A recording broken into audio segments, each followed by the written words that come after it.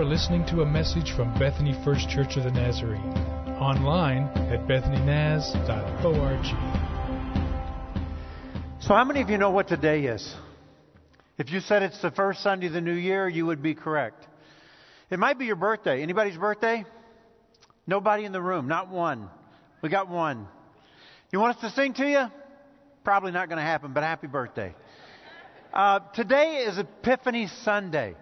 And so the Church of Jesus Christ around the world commemorates the fact that Jesus appeared to the wise men, or God revealed himself through Jesus to the wise men. They were Gentiles, and so God making himself known to all people. So when we talk about Epiphany, we talk about like a sudden realization, a striking realization. It's like I've become aware of something I didn't know before. I've become conscious of something. Something struck me with a new and deeper meaning. And so there's been times in your life when you've had an epiphany, right? You've been like, oh, I finally get it. Now I know what everybody's talking about. Now I see it. And so that's what we mean by epiphany. So here's the question I want to ask you this morning. When was the first time?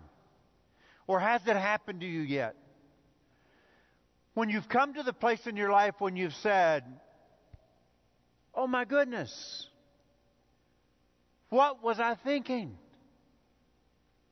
How come I didn't get this earlier?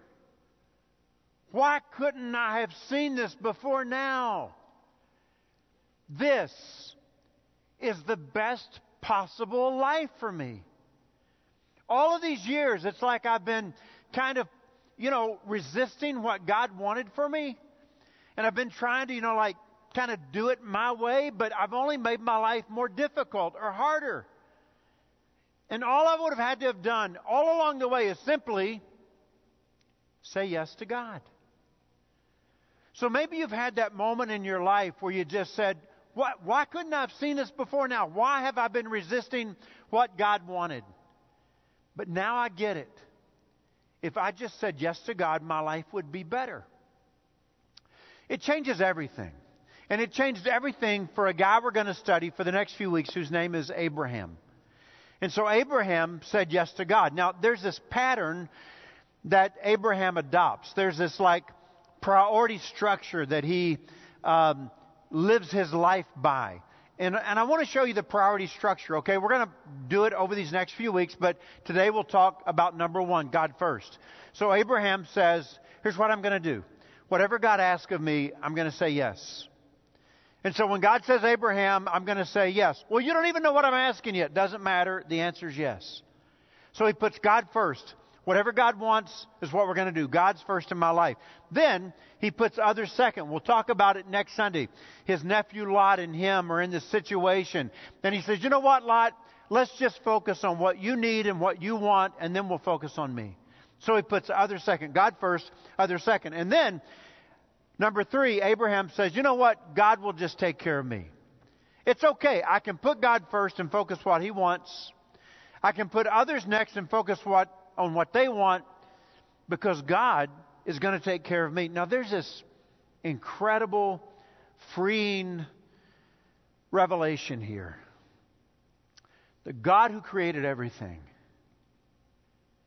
takes care of me. I don't have to worry about me. God's got me. So I can just say, yep, I'll follow you, God. Whatever your plan is, I'm good with it. I'll focus on others next because you've got me in the palm of your hands. So I want to take you to the story, okay? Open your Bibles, if you will, to the book of Genesis, chapter 12, and I'm going to start reading with verse 1. Okay, Genesis chapter 12, verse 1, and we're going to focus on this whole idea this morning of God first and saying yes. So here we go. The Lord had said to Abram, leave your native country, your relatives, your father's family, and go to the land that I will show you. Now, hang on for a minute, okay? I know some people that God said this to. Not making this up. I know some folks, God said to them, leave your native country, your relatives, your father's family, and go to the land that I will show you. They're called missionaries. Many of them have retired, and they're in our church today. They attend our church. In 4 weeks, on the last Sunday of this month, that Sunday that you cannot miss, I'm going to have you meet those people.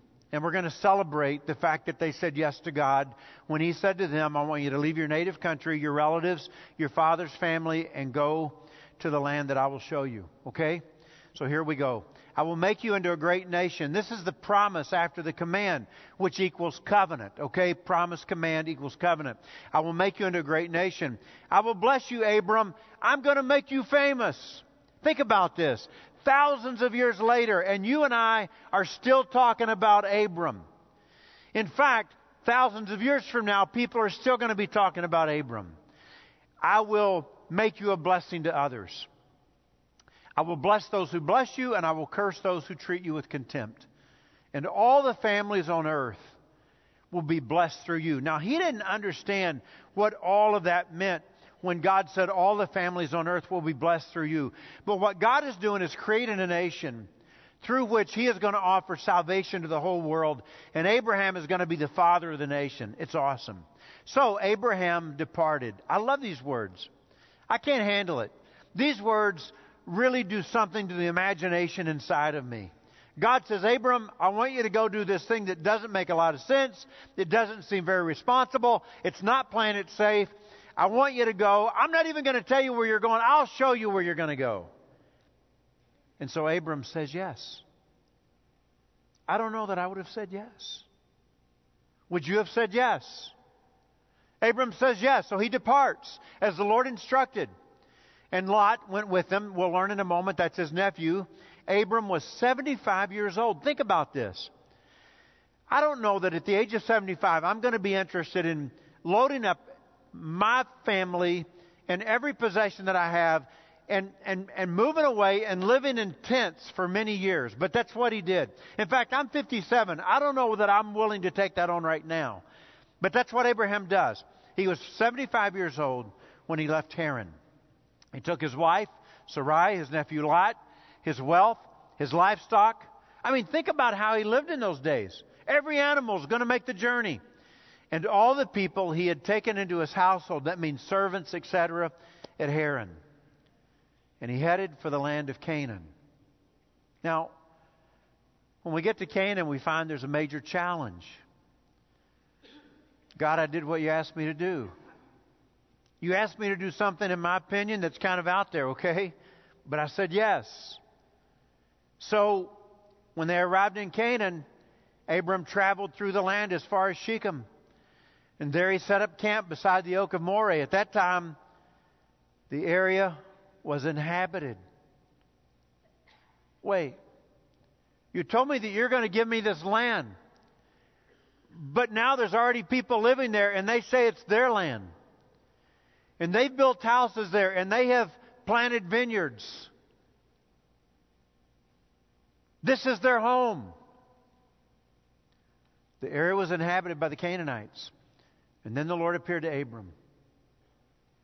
God just showed up and said, I will give this land to your descendants. And Abraham built an altar, and he dedicated it to the Lord who had appeared to him. When you think about your own life and your relationship with God, have there been times when God appeared to you? You might say, Rick, I didn't see Him with my eyes, but God came to me. And He assured me it was going to be okay.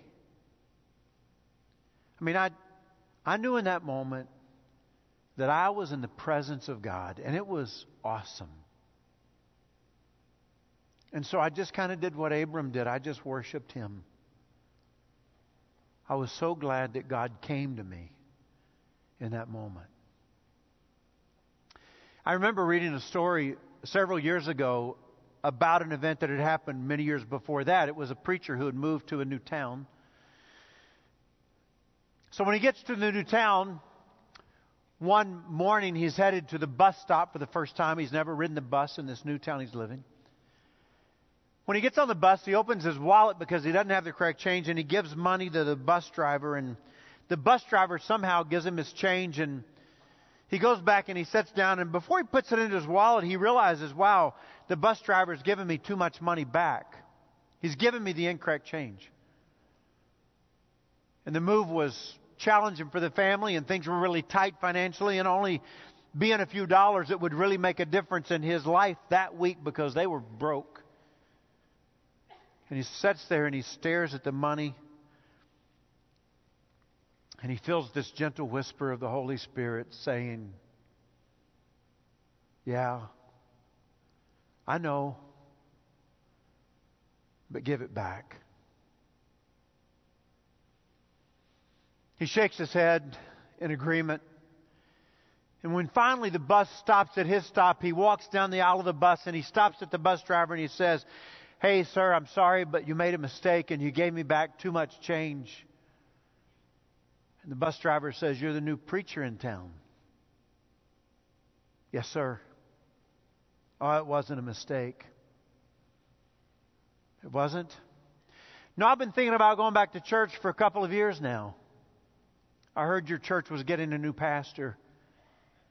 And I thought I would just see if maybe you're the kind of man that I think I could follow. So I'll see you Sunday, Pastor. He opens the door and he says, I get off the bus and I'm standing on the sidewalk and there's a light pole, and I lean up against the light pole and my heart is beating rapidly as I consider the weight of my decision. And I was so glad that I did the right thing. There's something that I like to say. I say it as often as I can. I say it every time I can. I say it to as many people as I can. I love it. I believe in it. It's a conviction of mine. So it's more than a belief. And this is it. I have never said yes to God and regretted it. There's never been one time in my life when I said, I really believe this is what God's will is. This is what God wants. I've never said yes to God, went ahead, did what I believe God wanted me to do, and then walked back later and said, you know what? I wish I hadn't have done it. It was a mistake. Never in my life, one time, have I said yes to God and regretted it. And I've never met anybody who has said that to me. And I'm looking for somebody who doesn't believe this. Every time in my life that I did what I believed God wanted me to do, I was always glad that I did. Always, without exception. However, the opposite has been true. Every time, without failure, that I said no to God, I've regretted it. Every time I made a choice not to do what I believed God wanted me to do, I was later sorry that I said no to God. And so what does Abraham do? Abraham understands this principle. He understands this pattern for living. You always say yes to God. God's will comes first. Because every time I've said yes to God, it's been a good thing. Every time I've said no to God, it's been a bad thing. And so he loads up his family, his nephew, his wife, all the livestock, all the servants, everything that he owns, all of his wealth, and he leaves. It doesn't make sense. It's not a safe choice. It doesn't appear to be a responsible decision. But in his heart, he believed God said leave. And so I'm leaving. Hey, Abraham, where are you going, man? I don't know. He said he would show me. I mean, at that point, you're saying, is Abraham nuts? I mean, is he okay? Is he still, got everything clicking up there? When I read verse 4, so Abraham left. It stirs my imagination. And I believe it stirs yours. Because deep down in our hearts, all of us wonder what it's like to take that kind of a leap of faith. To step out. Only because I'm convinced that God has asked me to do so. And it doesn't make sense to a lot of people. And it doesn't seem very responsible in some ways. And it's not a safe choice by any means. But I'm going to take the step. I'm going to take the leap because I'm believing with everything in me that God is saying I should do it. And I think we all want to feel that surge of energy that flows through us when we know that we're just out there with God. But I think too many times our story is the opposite. I didn't do it, Rick. I just didn't do it. It seemed too hard at the time. I didn't know what people would think or say. It didn't seem like a responsible move in the moment. It didn't seem like a safe choice. And all of these years, I've looked back on my life and I've wondered, what would have happened if I would have said yes when God called me? So I get up the other morning and I get a text from a guy whose name is Dennis Smelzenbaugh. And he says to me, Pastor Rick, I thought you'd want to know my brother Harmon passed away at midnight. He was 83. And he goes on in this text to remind me that Harmon carried on the work in Africa that his grandfather had started. Harmon, the original Harmon Smelzenbaugh. The original Harmon Smelzenbaugh was the first missionary in the Church of the Nazarene to the country of Africa. And years later, his grandson feels this call to carry on the work like his father, Elmer, had carried on the work. And so he opens all of these new works in countries throughout Africa. And he was the founder of Africa Nazarene University in Nairobi, Kenya. And I think about Harmon Smelzenbaugh. How many of you would ever remember hearing that guy speak? Is there any hands in the room, your younger crowd? This just gives you an idea. In first service, every hand in the room went up. You know, everybody knew this guy. He could tell stories like nobody else could tell a story. He was awesome. But years ago, God said, hey, Harmon, I'm calling you. And Harmon said yes. And when I think about what he accomplished, more than most of us will ever dream of accomplishing in our lifetimes, I'm amazed. I'm just amazed. I mean, I'm filled with passion this morning when I think about what God might do through somebody who says yes. When He calls your name and you say yes, and God says, I haven't even told you what it is yet. Doesn't matter. God, when you call, the answer is always yes. It's the best possible life.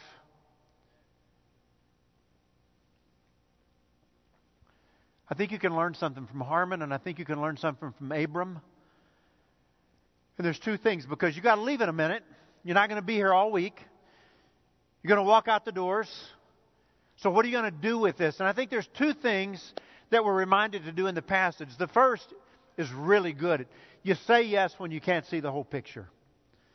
Abram, I want you to leave. Where am I going? I'll show you. Abraham, where are you going? I don't know. He said he would show me. Well, then you're nuts. It's okay. I don't have to see the whole picture. Do you remember the Sunday I had the picture up here on an easel, and we just pulled back a corner, and we said, what about those seasons in our lives when we know that God is up to something, but we just can't see the whole picture? You say yes when you can't see the whole picture. Number two, you're going to love this, okay? You keep saying yes when things don't seem to be working out. Case in point, Abraham has two major challenges that we read about. Many others, but two major. Number one, God, I'll go wherever you want me to go, do whatever you want me to do, be whoever you want me to be. God says, okay, load up and go. Go to the land I'll show you. The land He shows him is Canaan. When he gets to Canaan, this land that He's promised to give him and his descendants, he realizes there are already people living in Canaan. They're called Canaanites. But God, you said this was my land. And God says, it's okay, Abram. I told you I will give it to you, and I will give it to you. Now listen to what happens next. He builds an altar, and he worships. You know what he's saying? Hey, God. Hey, man, just want you to know. All right? The answer's still yes. I got a major challenge here. It's not working out like I thought it would. Progress isn't being made at the pace I thought it would happen. Suffering a little personal discomfort here, but I want you to know the answer's still yes, man. I still believe in you. Second major challenge. God, could we talk? Sure, Abram, what's on your heart? Well, you know how you said that you're going to make me the father of many nations and there's going to be this great nation? Yep. I don't have any kids. And I'm an old man and my wife is way past bearing kids. I mean, I think we got a major challenge here, God. It's okay, Abram. I will give you an heir of your own flesh and blood. Here's what I think the point is. Your lack of progress or personal discomfort that you may suffer is not a sign that you are not in the center of God's will. Rick, I'm following God. He asked me to do this. I said, yes, we're doing what we think God wants us to do, but we've got these major challenges in our lives. We're not making the progress we thought we were going to make. That's okay. Your lack of progress or discomfort is no sign that you are not still in the center of God's will.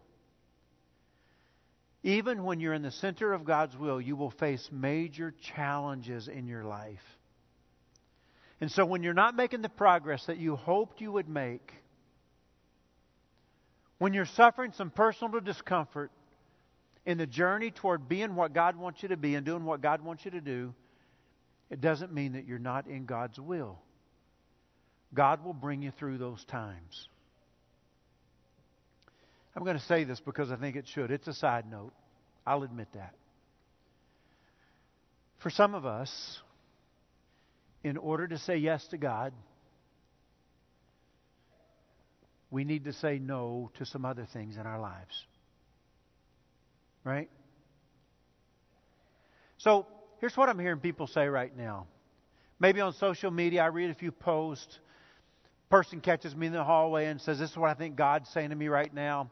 It's always kind of the same deal. I think that 2019, I need to simplify.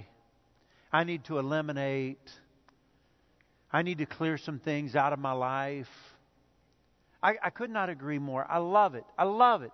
I love that kind of thing. And create margin in your life. I believe that busy is a tool of the enemy. Do you remember a video that we showed a few weeks ago of Debbie Raines? Debbie Raines said, God spoke to me. And God said to me, Debbie, you're too busy. You're too busy to invest your life in people who don't know me, and that's what I'm asking you to do. But the reason you're not doing it is because you are too busy. See, I love the idea of you saying, hey, I want to simplify, I want to reduce, I want to relax more, I want to get busy out of my life. I love that. But I'm not asking you to do it so you can just sit around all day and drink fruit-flavored drinks, okay?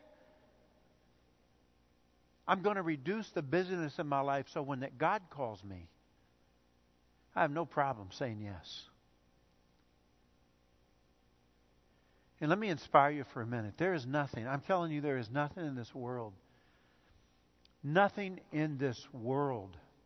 that compares to knowing in your heart that you have given all that you are and all that you have to God, who loves you deeply and who sees your future and has a plan for your life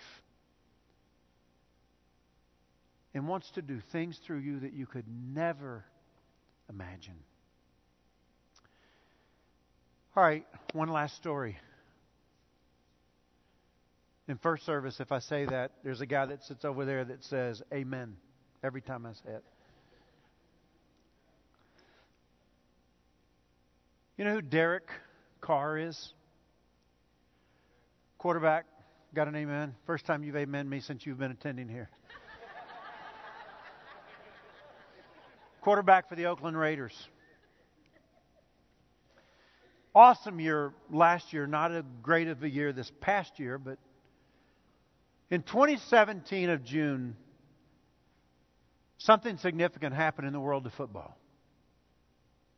You know what it was. He signed, quarterback, Oakland Raiders, signed a contract to renew, signed a contract for $125 million over a 5-year period. Would you be willing to consider a job for $125 million over a 5-year period? It's a lot of money. A league-ready a league-setting, record-setting contract for the league, okay? And so, you know what happens. A reporter, like they do, sticks a microphone in front of Derek Carr and says, "Hey, Derek, what are you going to do with all this money? $125 million over the next 5 years." You want to know what he said? He said, first thing, and that word's important because that talks about priority. First thing I will do is pay my tithe. First thing I'm going to do, number one, God's first. Whatever God wants, that's first. This is what God asked of me, so this is the first thing. First thing I would do is pay my tithe, like I have since I was in college, getting a $700 on a school, or rather on a scholarship check. That won't change. I'll do that. I'll pay my tithe. That's pretty impressive, isn't it? So that says something about priority, right? That says if you want to know what's number one in my life, I'll tell you what's number one. I say yes to God. Whatever God wants, that's one. God first. Here's what he says after that. He says, the exciting thing for me, money-wise, and he's just talking. That's why it sounds like he's just talking. He's not writing. The exciting thing for me, money-wise, honestly, is that this money is going to help a lot of people. I'm very thankful to have it in our hands because it's going to help people not only in this country, but in a lot of countries around the world. That's what's exciting to me. So you want to talk about number two for Derek? Others. God first. Then we're going to think about others. We're going to use this money to help a lot of people. And can't you see that number three is already taken care of? God is taking care of me. So I can focus on God's will first and then others because God's got me in His hands. I love the story that I read. He goes on to talk about how that my wife and I, we will not stop clipping coupons. Because that's who we are. We live as frugally as we can so we can give away as much as we can. And that's not going to change. A guy who earns $125 million in 5 years is going to clip coupons? Yeah, because I'm not first. God's first. And then others are second. And me? Oh, the God who created everything takes awesome care of me. Let me put the list back up. Everybody's got a list. You've got a list. You walked in the door knowing full well what your list looks like. You have priorities in your life. It may be arranged differently from this, but you've got a list. And you might say, Rick, if I put my list up, it wouldn't be in that order. See, the question for everybody today is, what order is your list in?